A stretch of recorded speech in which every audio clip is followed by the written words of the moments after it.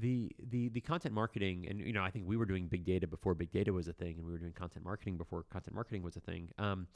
We always knew, again, we're math guys, and so we said, look, the data will be really interesting for matching. That was our prime. We knew the data would have would be valuable in three ways. First, most importantly, it would drive the best matches, right? So I would be able to match you with your best match in the pool based on data. Number two, it would drive advertising revenue, obviously, and then third was that there would be PR value. And our first crack at that was we hired a PR firm.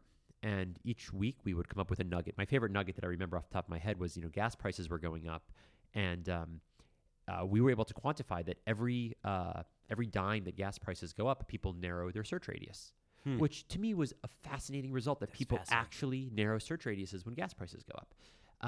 And so I remember emailed the PR firm, and I got on the phone with them, and I was like, oh my God, this is amazing.